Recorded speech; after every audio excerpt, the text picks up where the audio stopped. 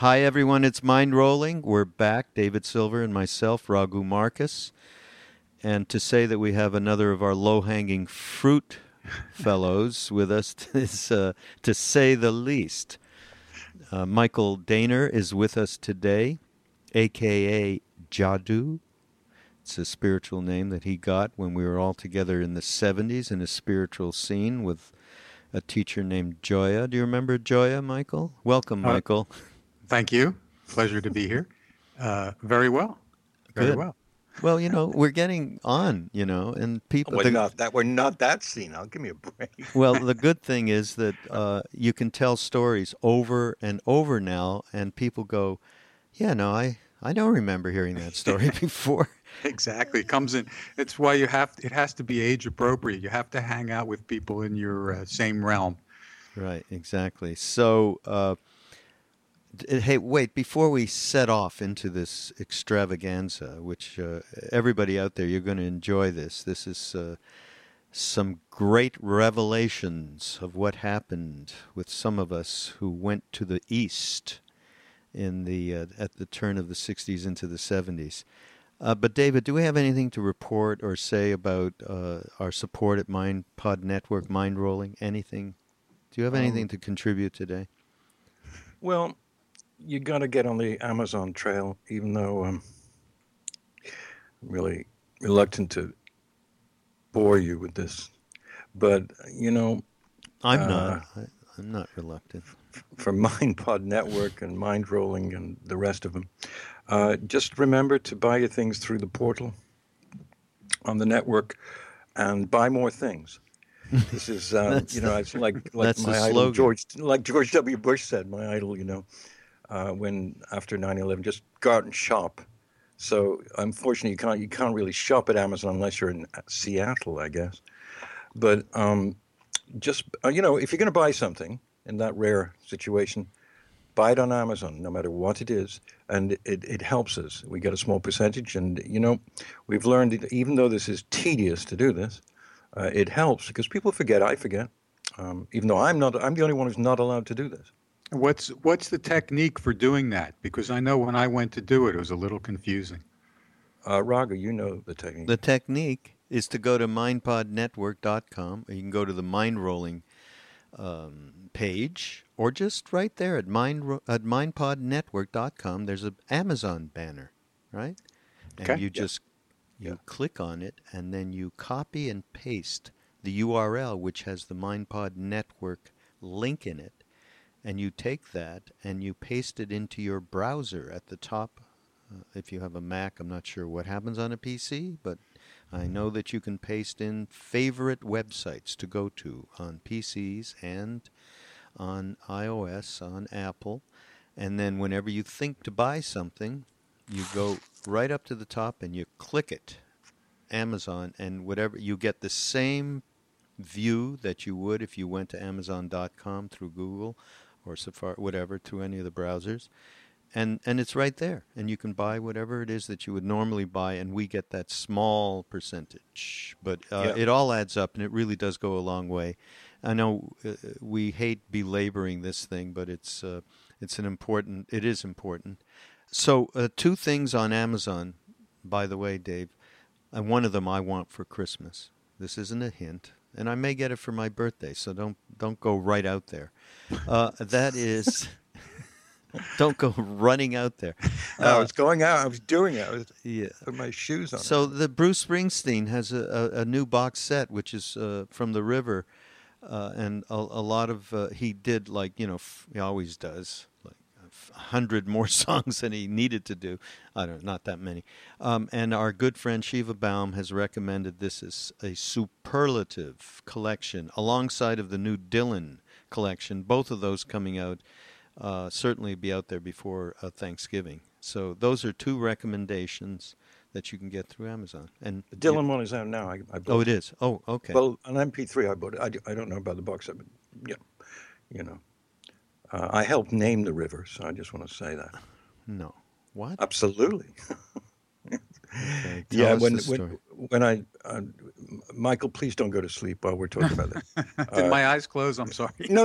It's just we're taking a long time and it's rude. But we have to do this because we've been told by people as successful as Duncan Trussell that we've really got to push things at the beginning, or people forget because it's they have a life. Yeah. When I was directing the concert of No Nukes, I worked with Springsteen for months, and when we shot The River, the actual song The River.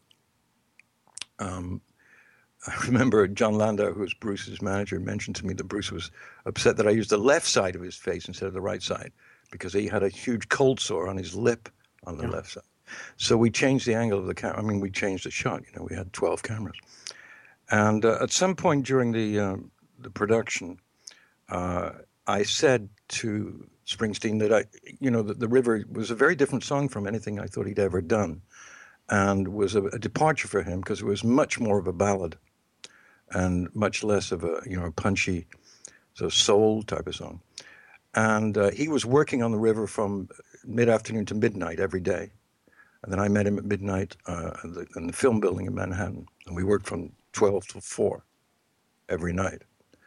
And at some point, he asked me, this is why I'm telling you this, and I'm really bored already. But anyway, he asked me, what do you think about a title for this album? And he mentioned, like 3 or 4 things that he and Landau had talked about. And then he said, well, how about The River? And I said, yeah, that's a great title, The River. It's so evocative. Rivers, everybody loves rivers. And he said, okay, done.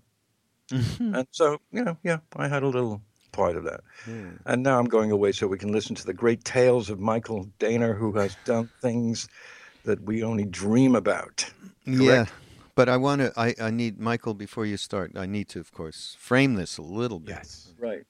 So at the end of the 60s into the early 70s, many, many people, you could call them hippies, went to the East. And you could almost categorize, there was 2 rivers, if we're talking about rivers. Yeah. There was 2 rivers that were taken, 2 paths. One was going to the East, and there were several spots in the East that were predominantly populated by people who were doing specific adventures, shall we say, to bring back Dakine to America, which means beautiful hashish. And they went to places like Goa. They went to places like Kulu Valley, especially Kulu Valley, where the best hashish was available. And also, of course, the big meeting place was Delhi, because it was the central place where everybody landed if they were coming by plane. But, of course, many people came overland. So that was one river. And the other one was people who went specifically to ashrams and to visit with gurus and so on in many different places around India, but primarily in the north of India. And there was an interesting meeting of these 2 groups. There was some crossover between these 2 groups. People would come doing these, what we called scams at that time, and they might pop over to the ashram to see what was going on. And they certainly were aware of some of the beings that were being visited by people who went there specifically to either do meditation courses. That was a big deal at the time, too. So now introducing Mr. Daner here, who was a front runner of one of those rivers. Well, I would say that I had my foot, and I would add another strand as well, and that would be the adventurers. There were a lot of people that were there just for the adventure of going to the East, and maybe they weren't going there for drugs or for spiritual quest, but just to kind of, because they heard their friends were going, and it sounded like an amazing journey. And I have to say that personally, I've given this a lot of thought, and especially, having written this treatment about that journey called Seekers and Smugglers, um, that I kind of had a foot in all three of those worlds, because I always had a desire to see the old way. And going to Afghanistan was like going back to the 14th century as almost an amateur anthropologist. I got to see that, and there was a big distinction as well on how you went. Like, the adventure aspect was going overland, and overland in those days meant that you could start, for example, in Amsterdam, as I did with my wife on my second journey to the east on the hippie trail. You could drive all the way from Amsterdam to Kathmandu. And the only place, which is virtually impossible nowadays, and the only thing you had to do was cross the Bosphorus in Turkey, and then you were in Asia. So you would leave Istanbul. Most people went to the pudding shop in Istanbul, and this was a restaurant, emporium, and I don't know how. I feel like, for myself, it was almost like, the expression "follow your bliss." I was so primed for this experience that I remember reading an article in the New York Times about how hippies were meeting up and smoking on top of the pudding shop and then catching rides the rest of the way to the east. So that was really kind of the jump off point, was the pudding shop.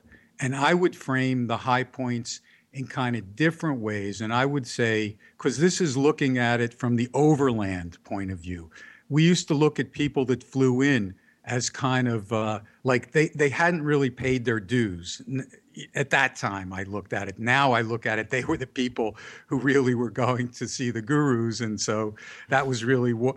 So it was kind of a different headset. I agree with you, those different strands. But myself, I had read Autobiography of a Yogi and the other books, but I also had read the books of Gurdjieff and Ouspensky and those books. And those books were kind of based on Sufic thought, which was more coming from the Islamic world. And after a time, I found out that where Gurdjieff had been through Afghanistan and Pakistan. So I was quite interested in that path as well. And by the first time I went on the hippie trail, I went with friends from Philadelphia. We call it in the ill-fated Land Rover. So they invited me to go along with them, and I met them in Venice. And the first thing they said to me is, do you see anything out of place in this van? And it turned out that my feet were on a false step that they had constructed in the rear seat. Where you put your feet down was a compartment. So they had a false compartment, and they drove to Afghanistan, where they actually got busted. They have these things where, the dealer will sell you the hashish, then he'll turn you into the police. The police then bust you, and then you have to buy your way out. Nobody really goes to jail. And so I lent them the money that I was going to use to buy a BMW motorcycle on the way back to buy themselves out of jail. So I probably saved myself an accident or something. But in any case, that was the first time I went. And my friends, it was the worst smuggling venture imaginable. Everybody in Philadelphia was walking around saying, "When's the Land Rover coming back?" So I didn't get in any trouble with them in Afghanistan or Asia. And as a matter of fact, I left them in Kathmandu and started traveling through India myself. And that was really liberating, just all the adventures I had, the places that I went. That's when I went to Goa for the first time and traveled all the way down through Ceylon. And just an aside, the food gets hotter and hotter as you go further and further south until you finally get to Ceylon and you think, are these people eating this willingly? It's hard to believe. So the Land Rover landed in Philadelphia. I was back as well. And my friends were busted. And they came back and, they were, of course, completely distraught. And I found somebody who said that they could retrieve the Land Rover.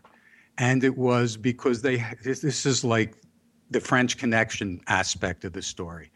So they had a crooked police lieutenant who I guess his plan was that he didn't have a plan. He just had the Land Rover towed to a garage, and it was descended upon by 21 federal agents.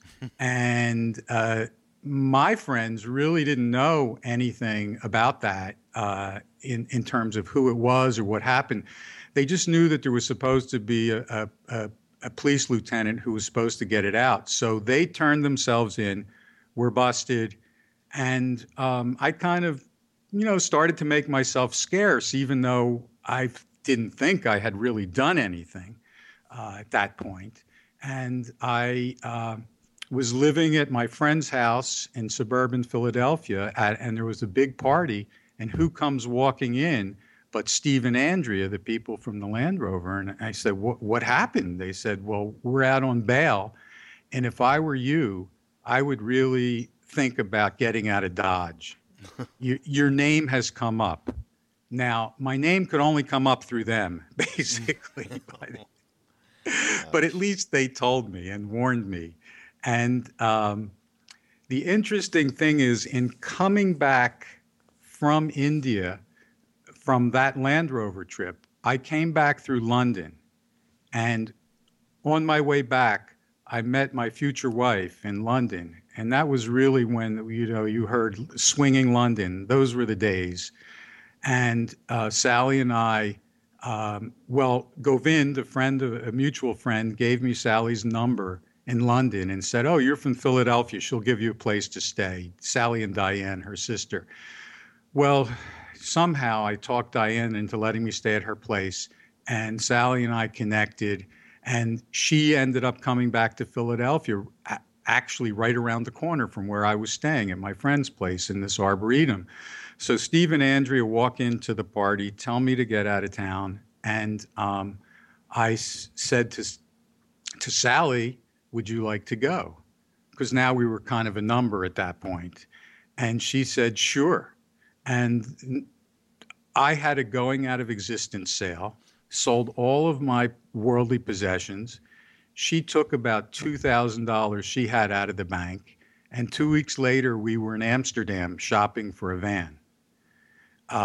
And I kind of had a plan at this point that the van that I got, I was going to bring back in the same way, hopefully more successfully than my friends did. But I had, I think, a better plan.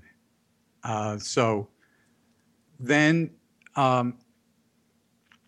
Sally and I started the journey. So this was the second time on the hippie trail, but this time it was our trip, basically. Before I went on my friend's trip, kind of sat in the back seat, let him figure everything out, and all the way up to Kathmandu. And now this time I kind of knew the rules of the road. So I started off saying that the jumping off point was the pudding shop in Istanbul. Then you took a ferry across the Bosphorus and you were in Asia. So my friend had warned. Now Sally and I are back. We purchased an old Mercedes minibus, basically about very curvaceous. It was like twice, if you imagined the old-fashioned Volkswagen vans doubled. That's what it was. Bigger, taller, but just beautiful, fantastic. And I bought it from a guy who had already driven it to Afghanistan and brought it back to Amsterdam, and then he sold it to me. So I did it for the second trip, and then I sold it to some Italian hippies who I think did the third trip with it. But in any case, um, after you left the pudding shop, the next really big stop on the hippie trail was Kabul, Afghanistan. And now we all know about Afghanistan because of war. In those days, nobody knew where Afghanistan was. I think there was even a movie where the funny code word was Afghanistan Bananistan because nobody knew where it was. But Afghanistan was like Deadwood. I don't know if you know the show Deadwood. Oh, yeah. But Deadwood was based on the fact it was on Indian land, so there was no law. And in Kabul, there was basically no law.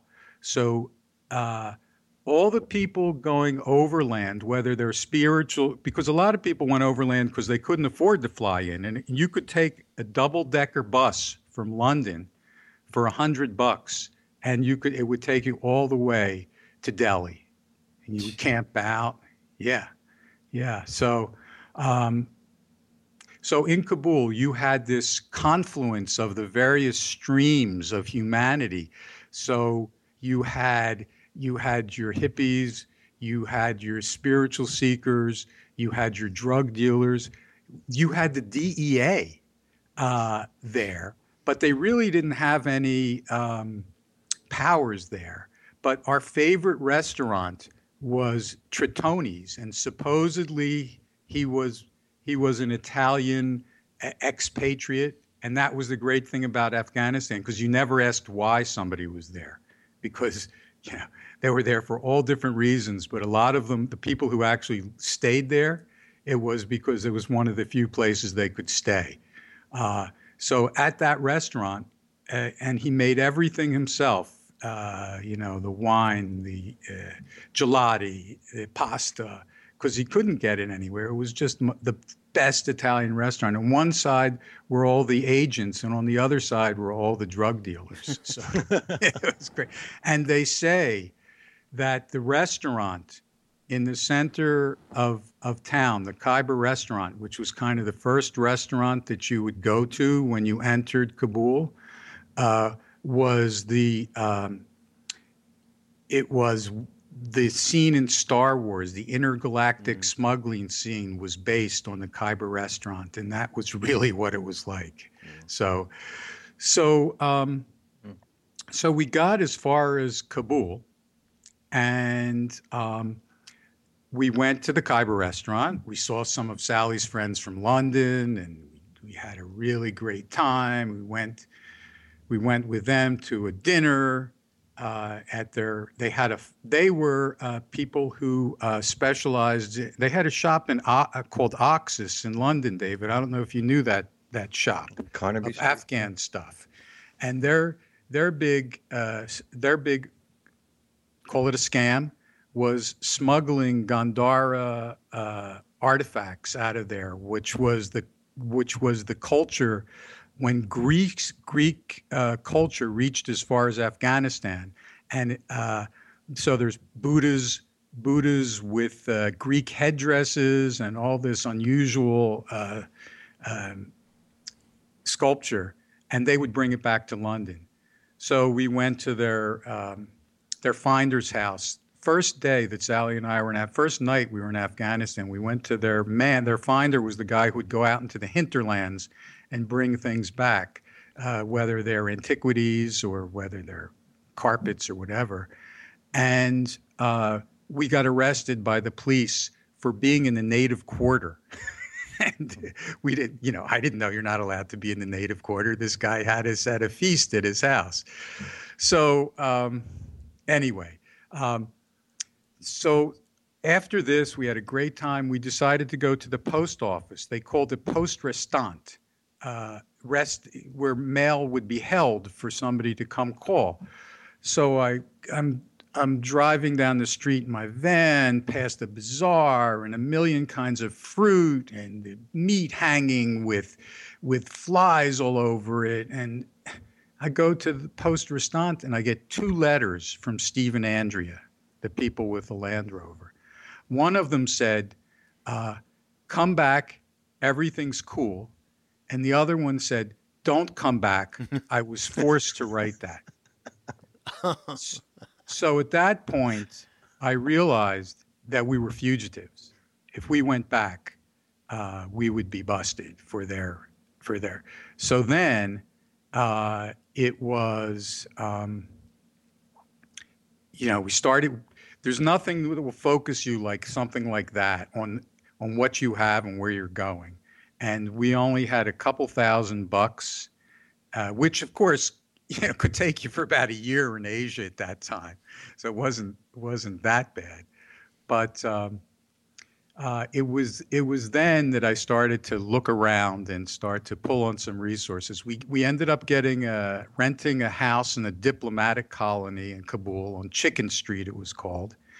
And it soon was populated with a bunch of people from Philadelphia because somehow Philadelphia had this great migration to the east. Most of them were there not for the spiritual path, they were for the other path. But so we were there, and we were there for 5.5 months. We thought we would be there for 2 weeks, but the war broke out between India and Pakistan, and we ended up being there for 5.5 months, which was probably the most fascinating 5.5 months of my life, actually.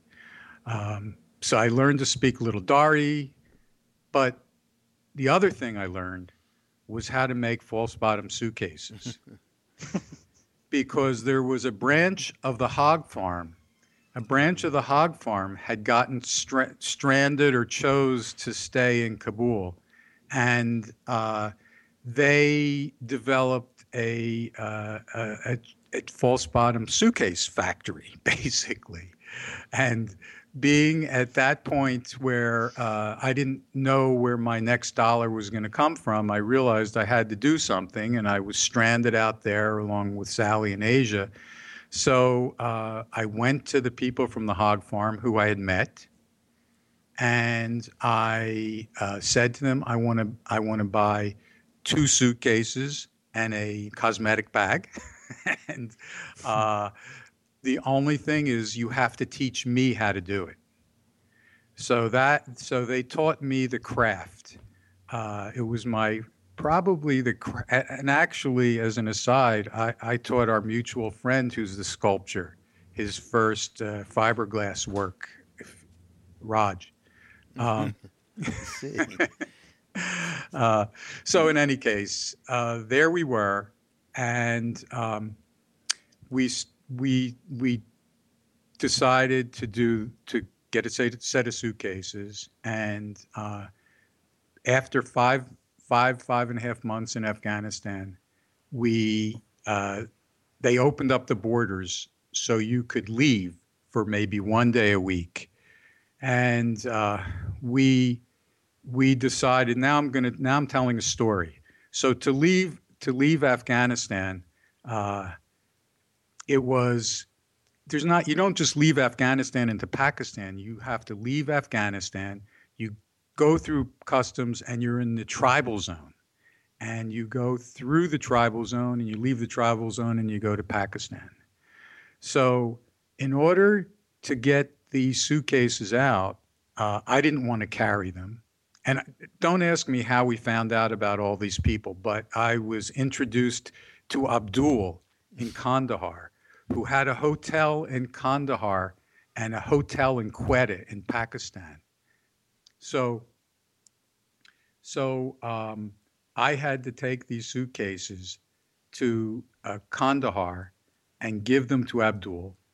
And then we had to make our way through the tribal zone, pick them up in Quetta. And the plan was we were going to then take a first-class train in Pakistan, and we were going to change from hippies into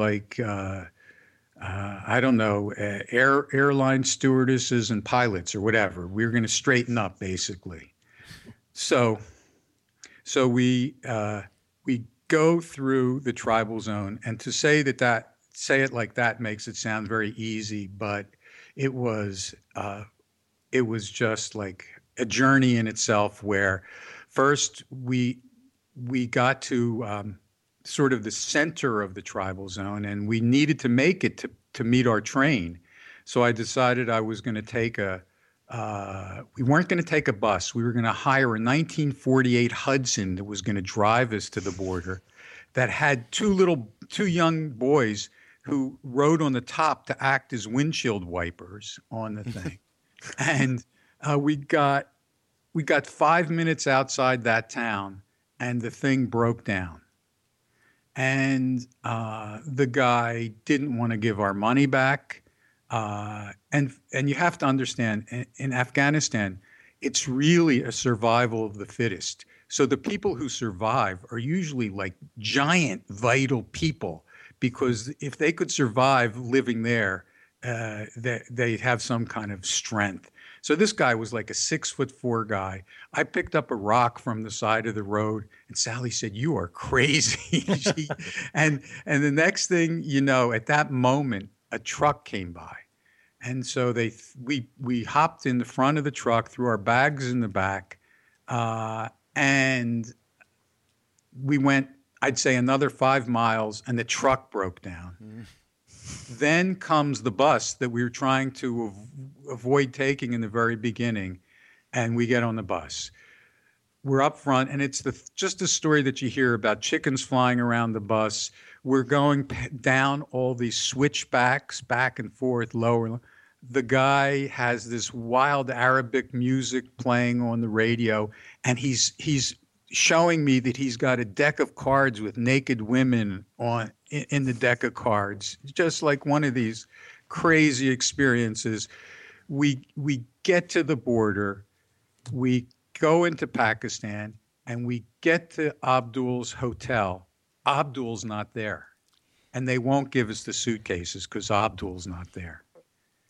So finally, after waiting for 15 or 20 minutes, we grabbed the suitcases, and I put Sally with one suitcase on one motor scooter. I get in another motor scooter, and we just go right to the train. We get to the train. It's now we've wasted all this time. It's so close to the train leaving that we can't even grab the change off the counter of the station. And we get on the train. We get into the compartment. We just collapse onto the seats in the compartment. And I turn around and say something to Sally in Afghan, like, "Oh, it's good. We made it."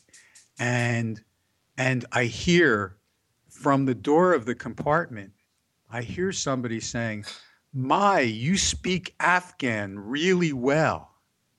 And those are beautiful. That's beautiful luggage that you have."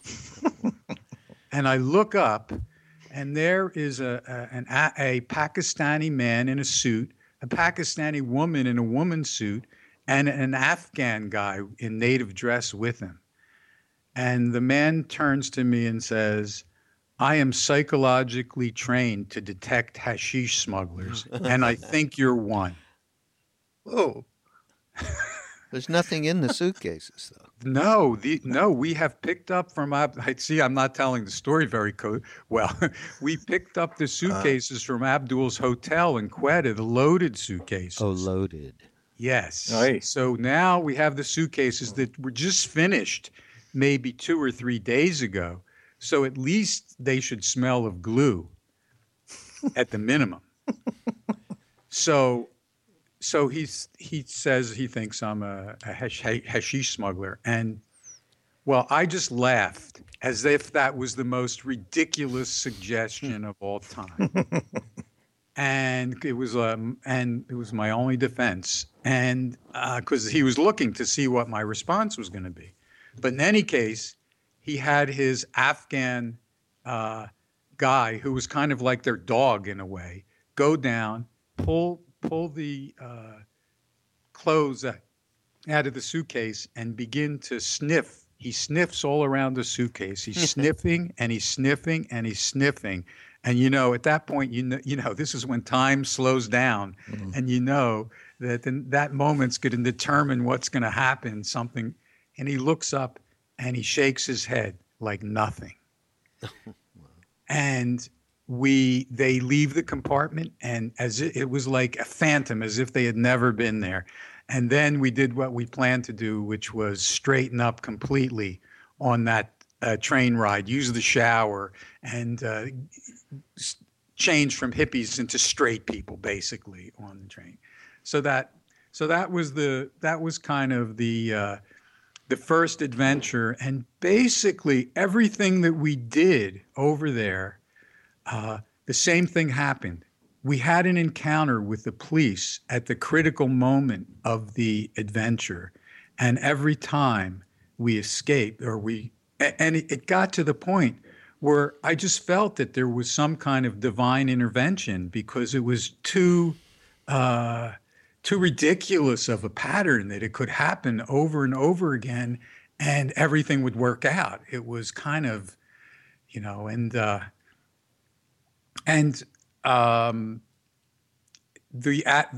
other side of it was that Sally, when we decided to go, she thought we were going to be, basically on a spiritual trip to the East. And here I am dragging her around, to Afghanistan, et cetera, et cetera. So there was that little bit of attention. So after we went back that was our first successful trip, and then we came back and traveled through India for months. I mean, basically, it took us almost 2 years from we left with our van until we shipped it back, because we had to leave it in customs in Kabul while we went on and did these other things. We did the suitcases, then we went to Kashmir, and then eventually we came back to Kabul. So wait, what did you do with the full suitcases on that train after they left you, the authorities, the Pakis? Where did you go with those suitcases full of? We went to India. We flew from India to Vienna, and we flew from Vienna to Montreal. Oh. Close to home for you. Well, I was smoking hash back then. I probably smoked some of your hash. We might have helped. Actually, the truth is, so what year is this? 71? That was 71. Yeah, so I was in India. The first India. time I went was in 70. Right. Okay, and that's the parallel, because I went to India in 70 as well, and was there for about a year and a half. And so during that time, you ended up in India. So you would take the suitcases back, then you would go back to India, basically, and repeat the adventure. Well, it wasn't like we were on a sort of a conveyor belt.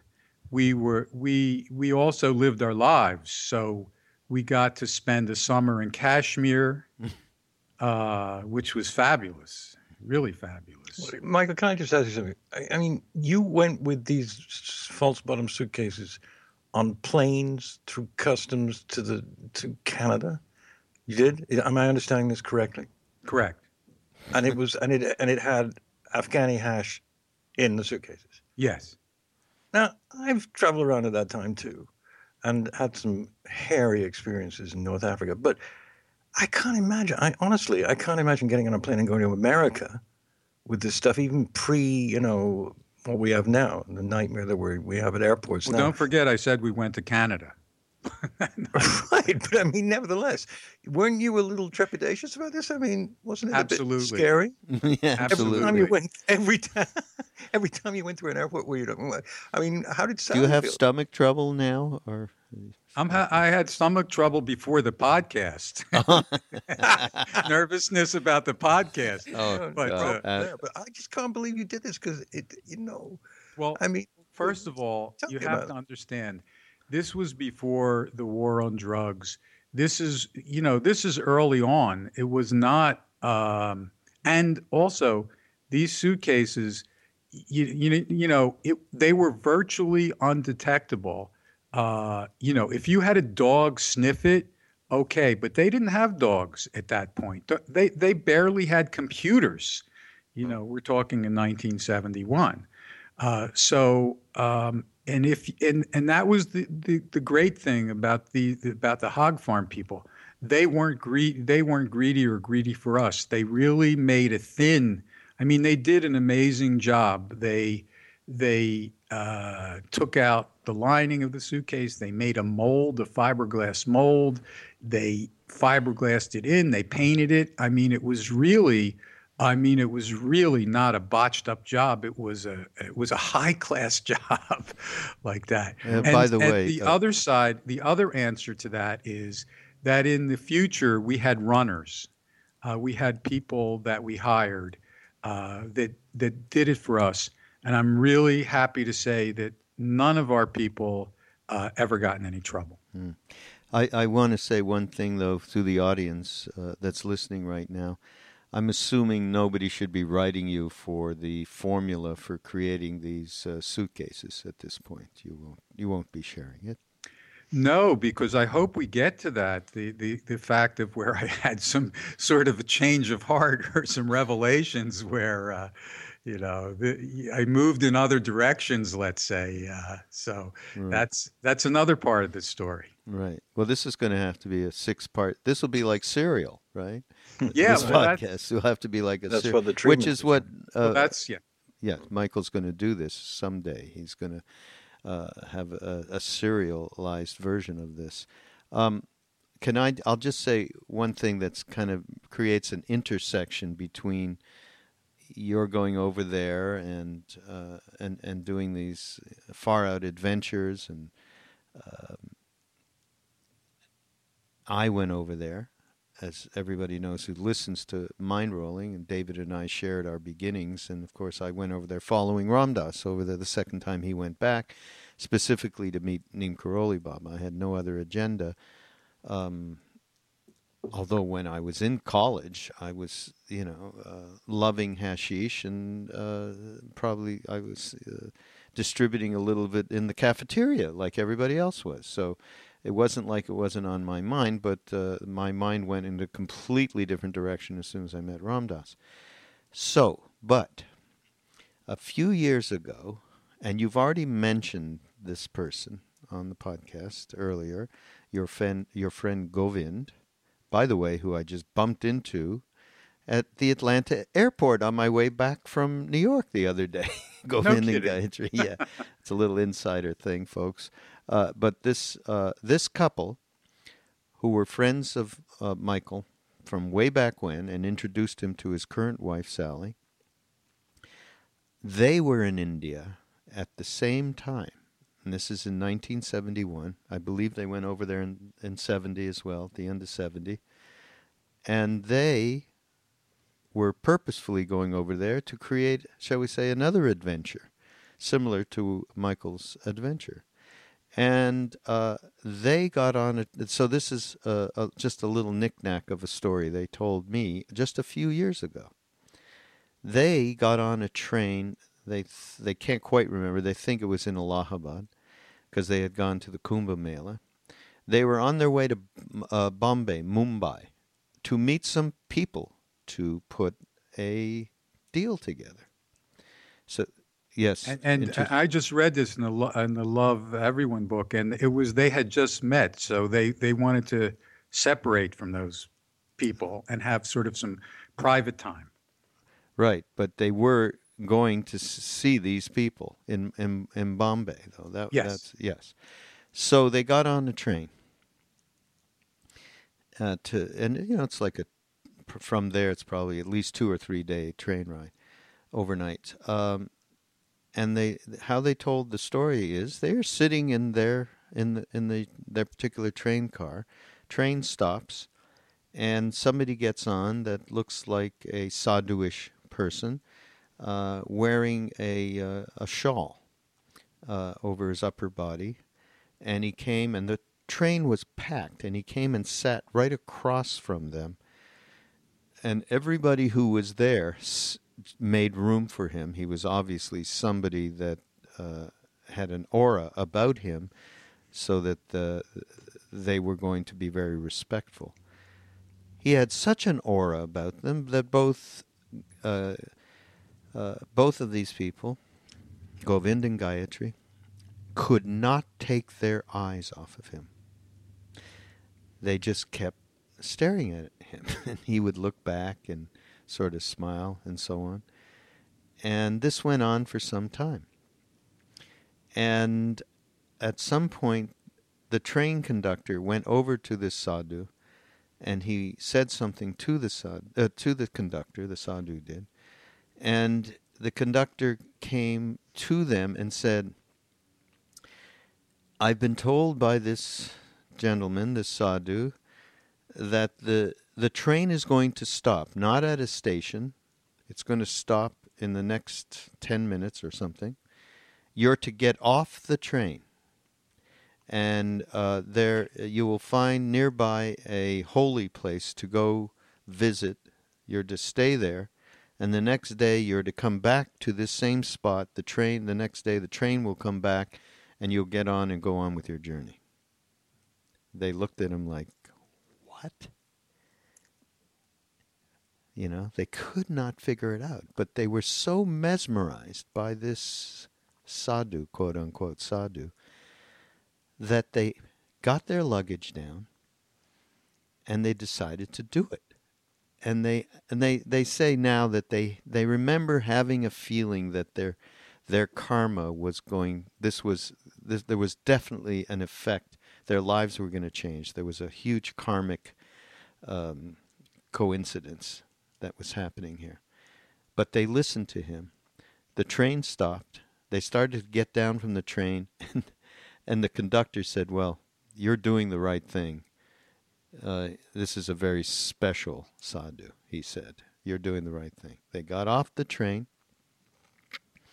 They walked for some time, and I believe the place that they went to is called Mount Abu. It's a very famous place in the middle of India, on the way to Mumbai. And they went up there. They don't remember how the hell they got up there, but they got up there. They stayed with some people. They visited the shrine. They came back down, went to the same spot where they had gotten off.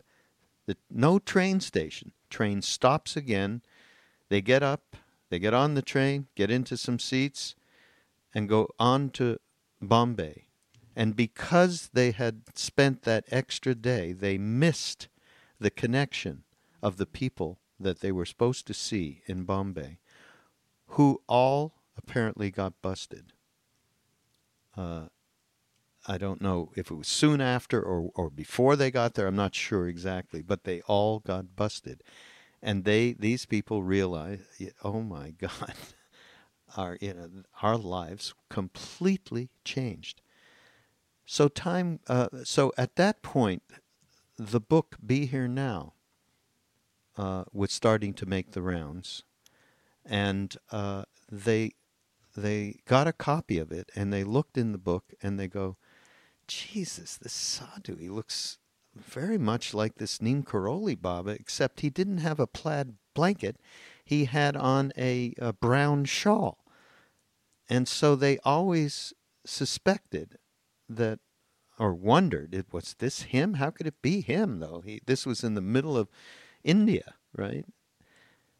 So they end up in Santa Fe. And for years, and we've been, I've seen them over many years in Santa Fe, because they've come to the Hanuman Temple in Taos, where we all gather around. All of us that are here, sitting here right now, have been there. And they've seen many pictures of Maharaji in the temple and so on. One day, and I think it's not that long ago, 5 years ago maybe, 6 years ago, they saw a picture of Maharaji wearing a brown shawl. And when they saw the picture, it was like a cathartic moment that they realized it was him. Can you imagine? It was him. And so the wild thing, too, is at the same time that Maharaji gave them this darshan and changed their lives, we were all up in Kenchi in the Himalayas with him. around this time, in the spring and summer of 19 and fall of 1971, is when we spent, and many of those stories of the book that Michael was just mentioning, Love Everyone, which we've been telling everybody about, just came out. Please do go pick it up. I think you'll really enjoy it. Those stories that came from that book happened at that time, that they exact time that they told their story.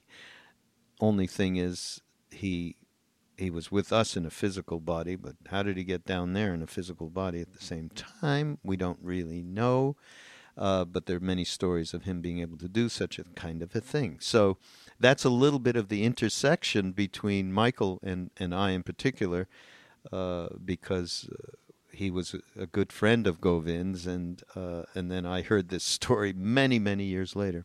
Pretty fantastic, no?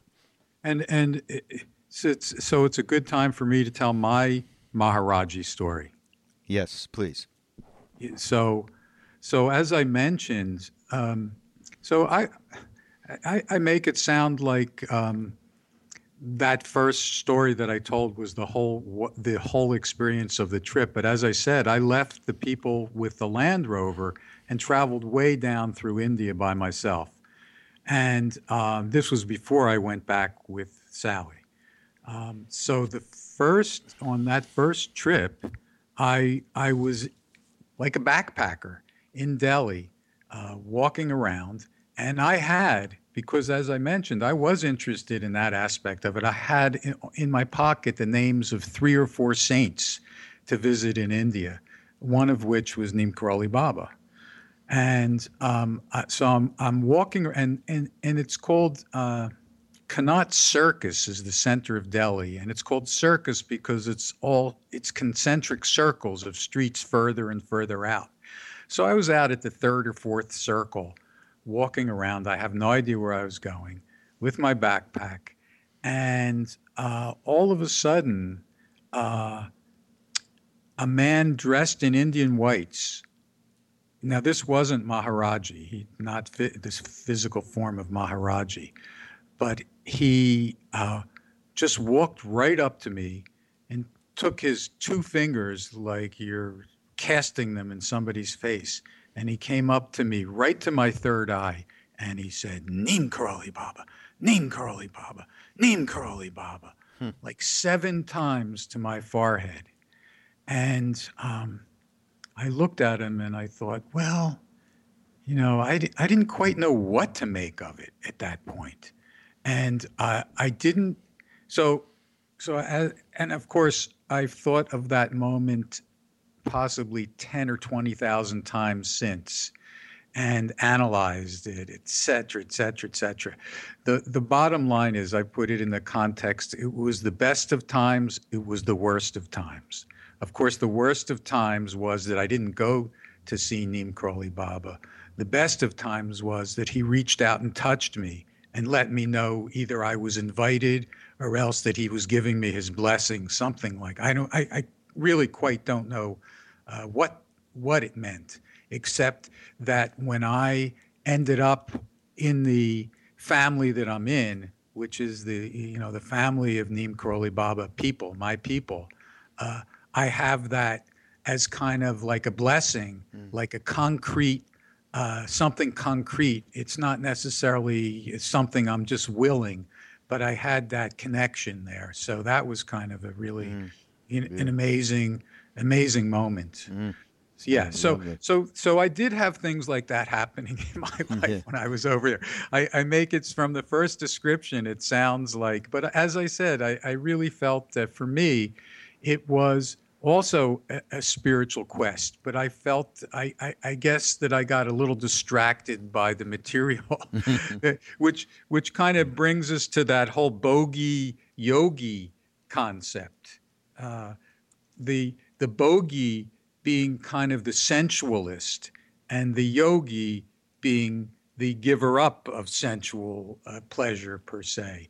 And it's almost like you can, just as in meditation, you can deny your senses in meditation and sort of focus on an object and block out everything else in the universe, or you can focus on through your senses on where you're sitting, what you're feeling, and what you're hearing, and have that. So that's the kind of in the end, as a meditation teacher, that's either path is a valid path, but just for your practical everyday life, you can't. It's hard to sit with your eyes closed as you move through your day and experience it. So using the senses as a meditation is something that I feel is really a valuable approach. Well, we should say, because we haven't said this, and it's you segued into it, but Michael, this is what a lot of his work these days. He has been in the New York area teaching meditation and leading groups and so on. And this is something, if anybody's interested, that they can, we're going to give a URL for him if they're interested. And I guess you can do this on Skype. You don't need to be in person in terms of coaching people through any of life's difficulties, which, since you're the guy that actually carried a false suitcase into Canada full of something and came out of it without having a nervous breakdown, you have some experience in this kind of a thing, and so they can get in touch with you. Or what is not necessarily to do that? Yeah, no. He won't give you instructions on how to make these suitcases, nor how to get your courage up to the point where you can actually. Well, nobody would do anything like that in today's age of nine. After 9/11. But what is what's the website so people can find you? MichaelDaner.com. So it's Easy. Michael DANER. MichaelDaner.com. Okay, so I love to help people, coach people who are interested in their. A lot of people when they get started have questions, and it's amazing how the questions are so. People have the same issues over and over again. So I've been dealing with those. Taught Vipassana meditation in the city for 14 or 15 years. And so I do some of that. And of course, I love to teach larger groups as well. So that's all information about that is on the website. Since David has been rather quiet during this whole podcast, I feel like it's appropriate if maybe David could query you about something along the meditative lines. Dave? I stumped you there. I've never stumped you before. Well, no, I don't have a query, but, just the story you tell, if people think that that's, separate from all of this, it isn't. Because I had my adventures. I didn't do what you did, but I was in North Africa and I won't go into them, but I had the most hairy things happen to me that ever happened to me since. Particularly in terms of the police and military in Morocco. Yeah. And, I empathize with what you were talking about because that moment comes when your heart stops, basically. Yeah. And you're busted. And they're very aggressive and very unfeeling because, to begin with, you're a rich Westerner, and that's their perception at that time. This was 73 for me, I guess. And I learned a lot about myself in that time, that when you're up against it and you think you're going to be, I was thrown into a dark, black, filthy room for 6 hours with no one talking to me, and completely freaked out, actually. But no one to talk to, just stuck there. And that was the time when I learned a little bit about being calm, because there was a point came when, you couldn't freak out anymore. There was a maximum amount of freaking out possible. Just calm down. And so I value every experience I ever had. Yeah. Like that. I don't regret a single part of it, and I'm not going to go into the details of it, but it made something in me that wasn't there before. Well, Which I was, have to. Oh, excuse me. some kind of courage, I guess. Yeah. Yeah. Well, I have to say that for me, um, I, I lived with most of this. I had an interest. It was an interesting story because I kept all of this secret or undercover, so to speak. And then I realized that we really had kind of a unique story, and I just told one tale from it. But the whole experience, the whole gestalt of the hippie trail, etc. So I decided to write a treatment, which I sent David and Raghu copies of, and so I tried to make it. I don't know if this was a wise decision. I made it sort of a true story approach as opposed to, couching it in some other names, etc. And so a lot of the stuff that I've been revealing, only my closest friends knew any of it. Uh, and then but I figured, this is an amazing tale, and soon nobody's going to even understand what the fuss was about because everything's going to be legalized. And just when it is, I'm losing interest in it anyway. So I figured, That's a real horror. Yeah. Yeah, but we might. I mean, you got to, differentiate between. There were people who were smugglers and so on who were very materialistic and criminals. yes. Whereas I know you, and I know a little bit about the whole thing, and the actual experiential aspect of hashish and other uh, opiates, and hallucinogens. Not that I'm suggesting that people should do anything, do what you want, but that wasn't a materialistic thing, at least for me.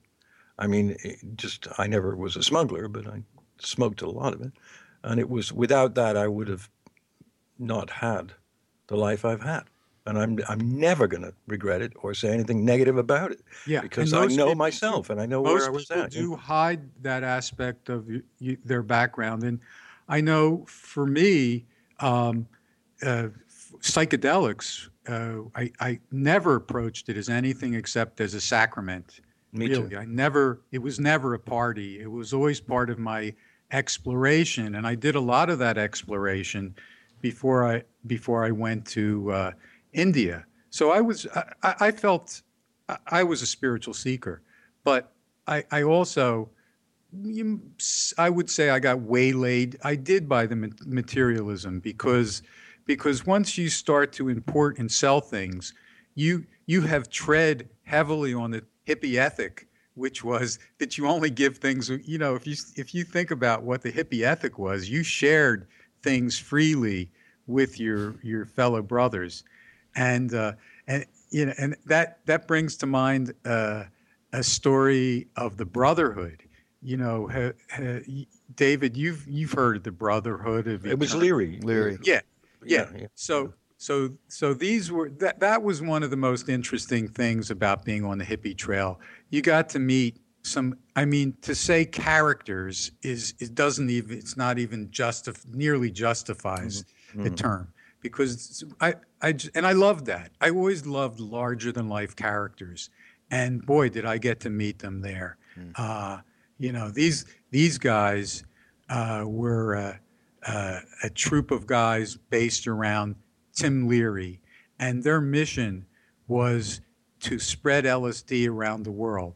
And it was not just LSD, but it was Owsley acid, which was the purest acid.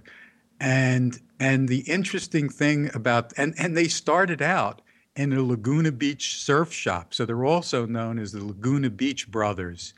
And there was, while in those days I saw there was a three-series article about them in Rolling Stone magazine, and they literally had a tractor trailer outfitted with printing presses and everything just to make their false ID.